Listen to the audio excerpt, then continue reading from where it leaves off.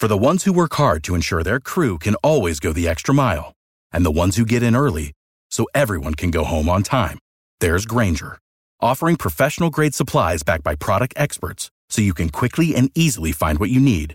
Plus, you can count on access to a committed team ready to go the extra mile for you. Call, click Grainger.com, or just stop by. Grainger, for the ones who get it done.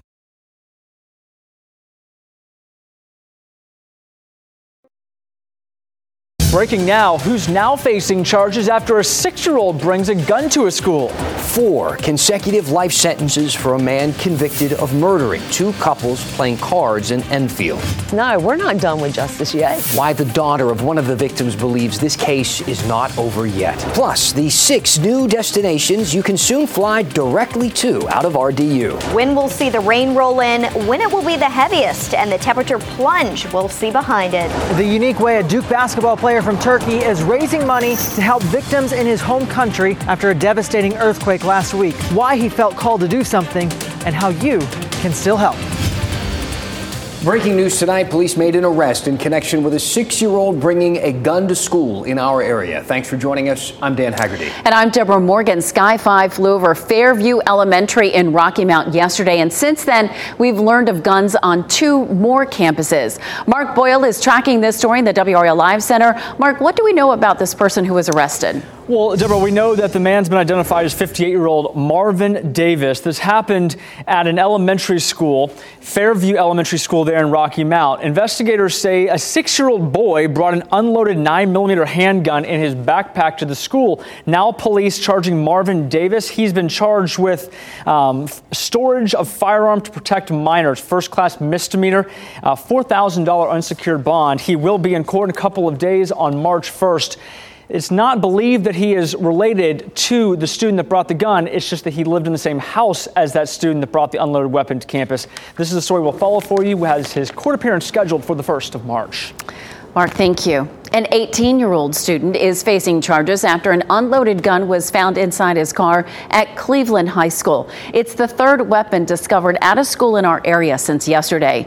Johnston County school officials say all students and staff are safe. The gun was found in a school parking lot. The principal said it never made it into the building and no threat was made to the school or students. Joel Thomas is charged with a felony for having a gun on educational property, among other charges. Officials also found a fixed blade knife, ammunition, and drug paraphernalia.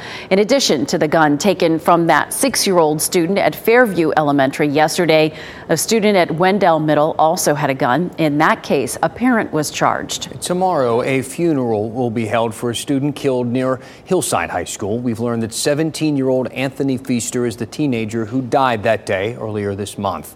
Another student was also injured. Police have not made any arrests in this case, and officers have not released any suspect information. Today, a man received 4 life sentences for murdering 2 Halifax County couples as they played cards at one of their homes. The quadruple murder unfolded more than 5 years ago, and that's how long it has taken for these victims' families to get closure. WRAL was the only TV station in the courtroom when James Powell took a plea deal. WRAL's Chris Lovingood joins us now, and Chris, that plea deal means the death penalty is off the table. Well, in exchange for life in prison, Deborah, specifically 4 consecutive life sentences for each first-degree murder charge. Now, even though this is the conclusion of the case, family members of the victims think James Powell did not act alone. This all goes back to 2017. First, James and Janice Harris and James and Peggy Whitley were killed while playing cards at a home in Enfield. Police eventually arrested Powell along with Matthew Sims, Keon West, and Ontavious Cotton in spring of 2018. But it wasn't until last February Sims, West, and Cotton's first-degree murder charges were dropped, and that's because investigators said Powell changed his story. And now, Powell is going to be in prison for life. But family members of victims have a clear message after today. We've made sure that they understand, and we want the public to understand that this, just because he took this plea deal, this is not over. The Halifax Sheriff's Office sent this statement to WRAL that you see on your screen here. The Sheriff's Office says currently there's no evidence, new evidence that is, implicating other known or unknown accomplices. And if additional evidence is found, the Sheriff's Office says that will be investigated, Deborah. Chris Lovingood, thank you. Right now, rescue efforts are still underway in Turkey. Now, more than a week after the powerful earthquake hit that region, more than 39,000 people have been killed, an astounding number. Authorities do still expect that number to rise, if you can believe it. Still, some signs of home as 6 more people were pulled from the rubble alive today. So hope is still alive there as well. Here in the Triangle, a Duke basketball player from Turkey is doing what he can to send help to his home country. WRAL's Brett Neese shares this unique fundraiser a sophomore, Stanley Borden, put together. This is Duke's East Campus Trail, where Stanley Borden and about 50 others ran 7.8 kilometers, all in an effort to raise more than $7.8 thousand for earthquake victims. Leading the way, sophomore Stanley Borden took this group of runners on a 7.8 kilometer journey. That's just under 5 miles. Borden is also leading an effort to help his home country. The fact that we've been able to do it at all and have this turnout has been it's awesome. After making sure his family was okay after last week's earthquake, Borden knew he had to do more. The 20-year-old approached Duke University staff to help him organize a fundraising effort. Even if no one from my family is injured or has died, it's almost like I'm not there again when something big is happening. And that for me made me feel this year like I want to do something. I want to get something done. Borden says he's overwhelmed by the support his fellow students have showed him. I think it's a beautiful message to see everybody come out to help people thousands of miles away. You know, people that they don't know their names and everything else. It's just people. Even people who are not students ran today. Josie Pegg drove over an hour and a half to take part. You know, the earthquake was so devastating to so many people, and it's great that this young guy is out here just doing whatever he can to, help people who, are in need. So far, Borden has raised a little over $5,500. So if you want to help him get to that $7.8 thousand goal, you can still do that. You can donate online. We'll have a link to it on this story on WRAL.com. In Durham, Brett Neese, WRAL News. Great to see all those people turn out. Well, tonight we're taking an inside look at one of Avelo's Airlines planes after its move to Terminal 1 at RDU. Breeze Airways will also be taking off for the first time from RDU. It's the 4th airline to be added to RDU's lineup in 2022, joining Avelo, Iceland Air, and Bahamas Air. These 2 developments are just an indication of the growth the airport is seeing. Carriers are starting to look at this market and are putting tremendous amount of assets in terms of aircraft. They're putting a crew base here. They're putting an airplane here. It's a great example that they're trying to keep up with the growth that we see in our local community. Tomorrow, the Airport Authority also has a meeting scheduled. At their last meeting, they discussed possible plans to address growth and expansion. All right, we got a live look at the radar behind us here. Just a moment ago, I was staring at this thing, and Kat was off camera, and I caught her looking at me like, what is this guy? Because I was staring. I'm trying to figure out, Kat, what does all this mean?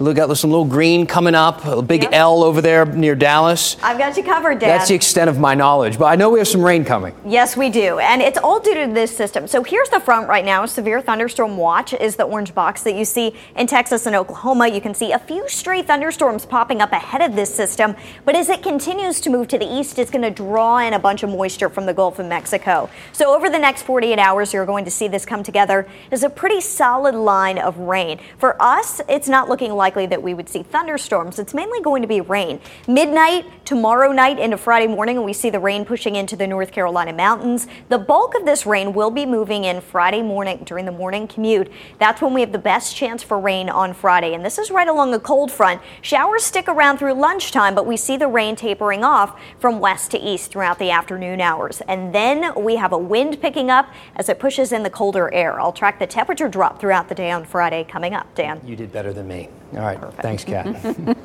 Only on WRAL, Raleigh developer John Kane is sharing his vision for the future of North Hills. Right now, construction crews are working on 2 office buildings and an apartment building where the JCPenney department store stood until 2021. That was the last remaining part of the indoor North Hills Mall, which Kane demolished 20 years ago. I can't believe it's been that long. This latest redevelopment project is Kane's largest, totaling about $350 million.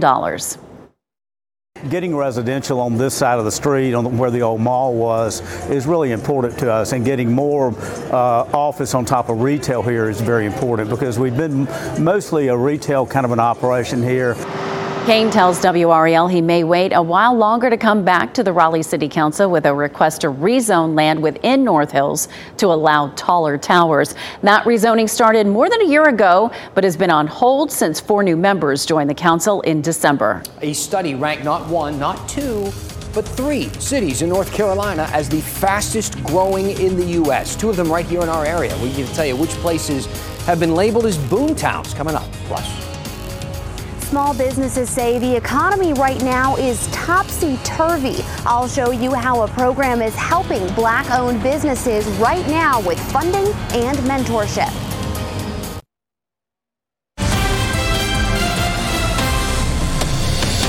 I'm Mark Boyle in the WRAL Live Center. A Black Hawk helicopter crash just outside of Huntsville, Alabama. No survivors that we know of at this point. These are some of the photos right here. A fiery crash under investigation. On your screen, the latest information right now as we get it here this evening.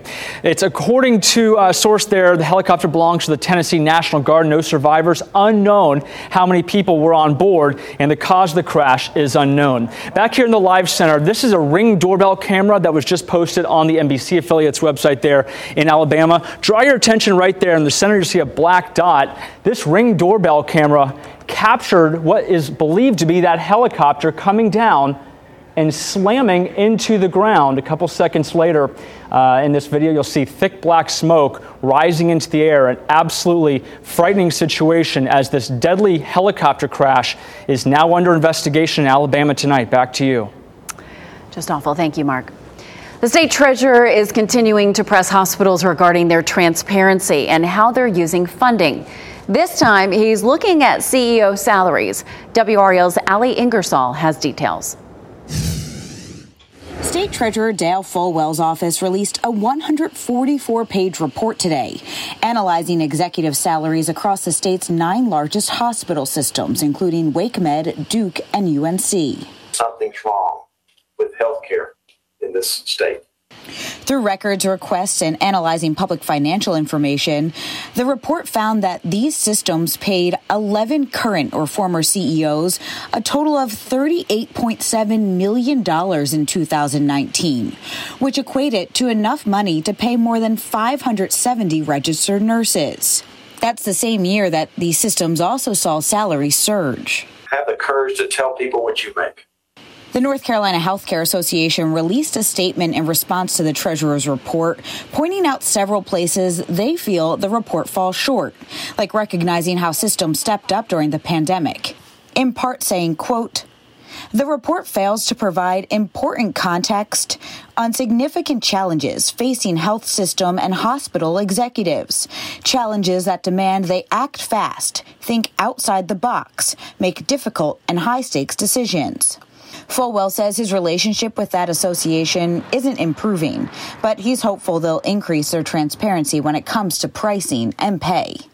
We agree that doing right's rarely wrong, and we're trying to figure out what's right, get it right, and keep it right. For WRAL News, Ali Ingersoll, Raleigh.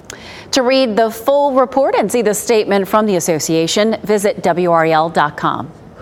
Numbers are down across the board in North Carolina, which is good. New numbers now from the state showing COVID in wastewater down 55% from last week. Overall cases reported being down 9% as well. The U.S. Department of Agriculture will provide $25 million to Wilson County to get this, convert poultry litter into energy. That means taking things like feathers, leftover feed, and even bird droppings and using that to create energy. The proposed facility would be able to power, they say, up to 16,000 homes. Some Triangle-based businesses are getting a boost this month. The Coalition to Back Black Businesses is giving $5,000 grants to 4 local businesses. WRAL's Monica Casey spoke with the small business owners about what this means for them. Business owners tell me the last couple of years have been challenging. They use these grants for rent, staffing, and to give back to the community. Nubia Harris is the owner of an education law firm working with students on special education matters. And they need us, and they need people who can speak for them, who are knowledgeable about the law. She tells me the grant has allowed her firm to take on more pro bono cases. In the pandemic, discretionary income is limited for families, right? So they're not able to afford litigation, but some of them need to be in litigation. It's still dicey. The economy's still topsy-turvy. Michael Wingfield owns Wolf Fit Raleigh. His business also received a grant from the Coalition to Back Black Businesses. What I love about owning a small business is the beautiful people in the community that actually want to help make your business successful. And in turn, they find that there's value in what you do. The coalition awarded $1.62 million in grant funding to more than 300 businesses across 34 states. Harris says supporting Black businesses ensures all voices are heard. Sometimes it helps to have someone that looks like you across the table.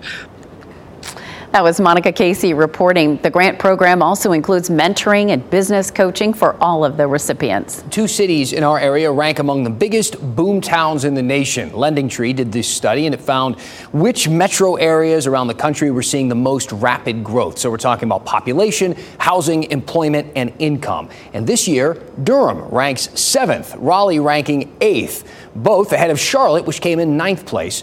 Austin, Texas took that number 1 spot. And, this is a big reason why, our weather and how beautiful it is here in North Carolina. Let's take a look at this time lapse of tonight's sunset over Beaufort. This time lapse is courtesy of our WRAL Live Cam network, and it's just so soothing just sitting back and watching it. Imagining being there, it would be even better. Meteorologist Kat Campbell joining us now in the WRAL Severe Weather Center to take a look at some of the temperatures and what else is out there on the radar. We've got changes coming our way. We can't hold on to the sunshine and mid-70s forever in February, but it was nice to see some folks out enjoying it on boats in February. Hard to believe. I did want to do a quick update on the Dual Doppler 5000 radar. We had some showers earlier, just an hour or two ago in the northern part of our viewing area. Those have since dissipated. So things have quieted down on the radar. We had a 20% chance for rain in the forecast today. We have a 20% chance again tomorrow during the day, but tomorrow night that chance goes up to 50%. And an 80% chance for rain early in the day on Friday. The good news is it is early in the day, and the Carolina Hurricanes Fan Fest will be happening in downtown Raleigh. It's a free event. So much fun planned, drone shows, fireworks, food trucks, and of course bands performing out there and some different meet and greets happening. But I did want to let you know most of the evening hours look dry. Early on, since it starts at 11 a.m., temperatures will still be in the 60s, some rain around through 1, perhaps 2 o'clock. But after that, we are mostly cloudy and dry, temperatures in the 50s for most of the event, falling into the 40s though by 8 o'clock, and a little bit of a wind chill out there, so make sure that you do bring an extra layer with you. It's going to come as cold air pushes in behind this cold front here. First brings rain and then comes the cool down. So let's track the rain first before we get to the cooler temperatures. 8 a.m. tomorrow morning, a quiet start, perhaps an isolated shower lunchtime into the afternoon, but some clearing of the clouds possible. If we see any showers throughout the day tomorrow, it wouldn't be a big deal type of rain. The widespread rain does not get here until very early Friday morning, likely moving in between about 4 and 6 a.m.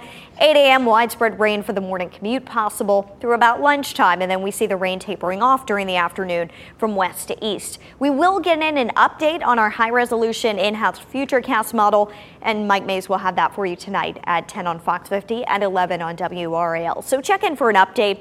Futurecast dry, though, for Friday evening and Friday night. For now, it's nice and quiet outside. Our low temperature tonight only dips into the mid-50s, which is our normal high this time of year. So it is just exceptionally warm outside. Heading out tomorrow morning to get some exercise. It'll be much better than Friday morning to get your exercise. 56 at 6 a.m. By 10 a.m., it's already 67 degrees. Mostly cloudy in the morning, but then during the afternoon, we do see some peaks of sunshine, a small chance of a shower. Temperatures warm up into the mid-70s. So if you have some free time during the afternoon and evening, head out to one of our local parks. It'll be a beautiful day. We cool off, but it is only temporary. Temperatures fall throughout the day on Friday, 64 likely at midnight. Then temperatures are sliding down throughout the day, 53 on Saturday. Heading into next week, though, temperatures rebound into the 60s and even right back into the mid-70s by next Wednesday. Normal high, 55 degrees. You like that? Oh, yeah. I'll take it as long as we can. Thank you, Kat. Governor Cooper hosted a big celebration at the Executive Mansion today, and it was all for NC Central football. The first Celebration Bowl victory in program history. We'll tell you more coming up.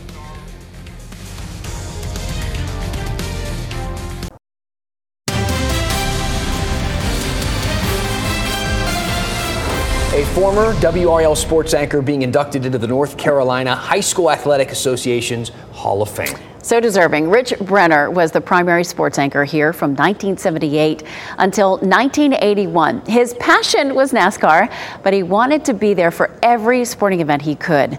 Brenner died in 2012. He's the second former WRAL sports anchor to be inducted into the NCHSAA Hall of Fame. Tom Suter was honored in 2011, and Tom credits Rich for teaching him all about television.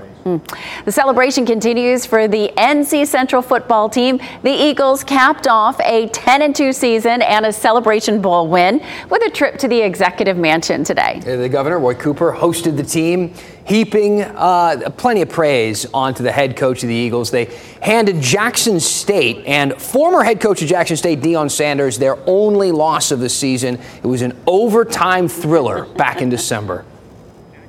And yeah, Jackson State had the superstar Hall of Fame coach. We know all about that. But it was this coach and this football team were the ones who showed up in prime time. All right? Coach Trey Oliver getting the love he deserves there. Really, really nice. Congratulations to that entire school and that team, of course. The first Celebration Bowl victory for NCCU in program history, and it's got to feel good. Yeah. A big win, yeah. Six-time NBA champion Michael Jordan celebrating his 60th birthday. Wow. It's this Friday, and he's been making a huge donation, $10 million to Make-A-Wish. Yeah, this is remarkable. It is the largest donation ever received from an individual in the organization's 43-year history. Jordan hopes the gesture will inspire others to help fulfill the wishes of kids still waiting for their wishes to come true. He has granted hundreds of wishes to children all over the world and remains one of the most requested celebrity wish granters. I can see why. I know MJ's not hurting for money, but that's a massive donation. That's so an impact, yeah.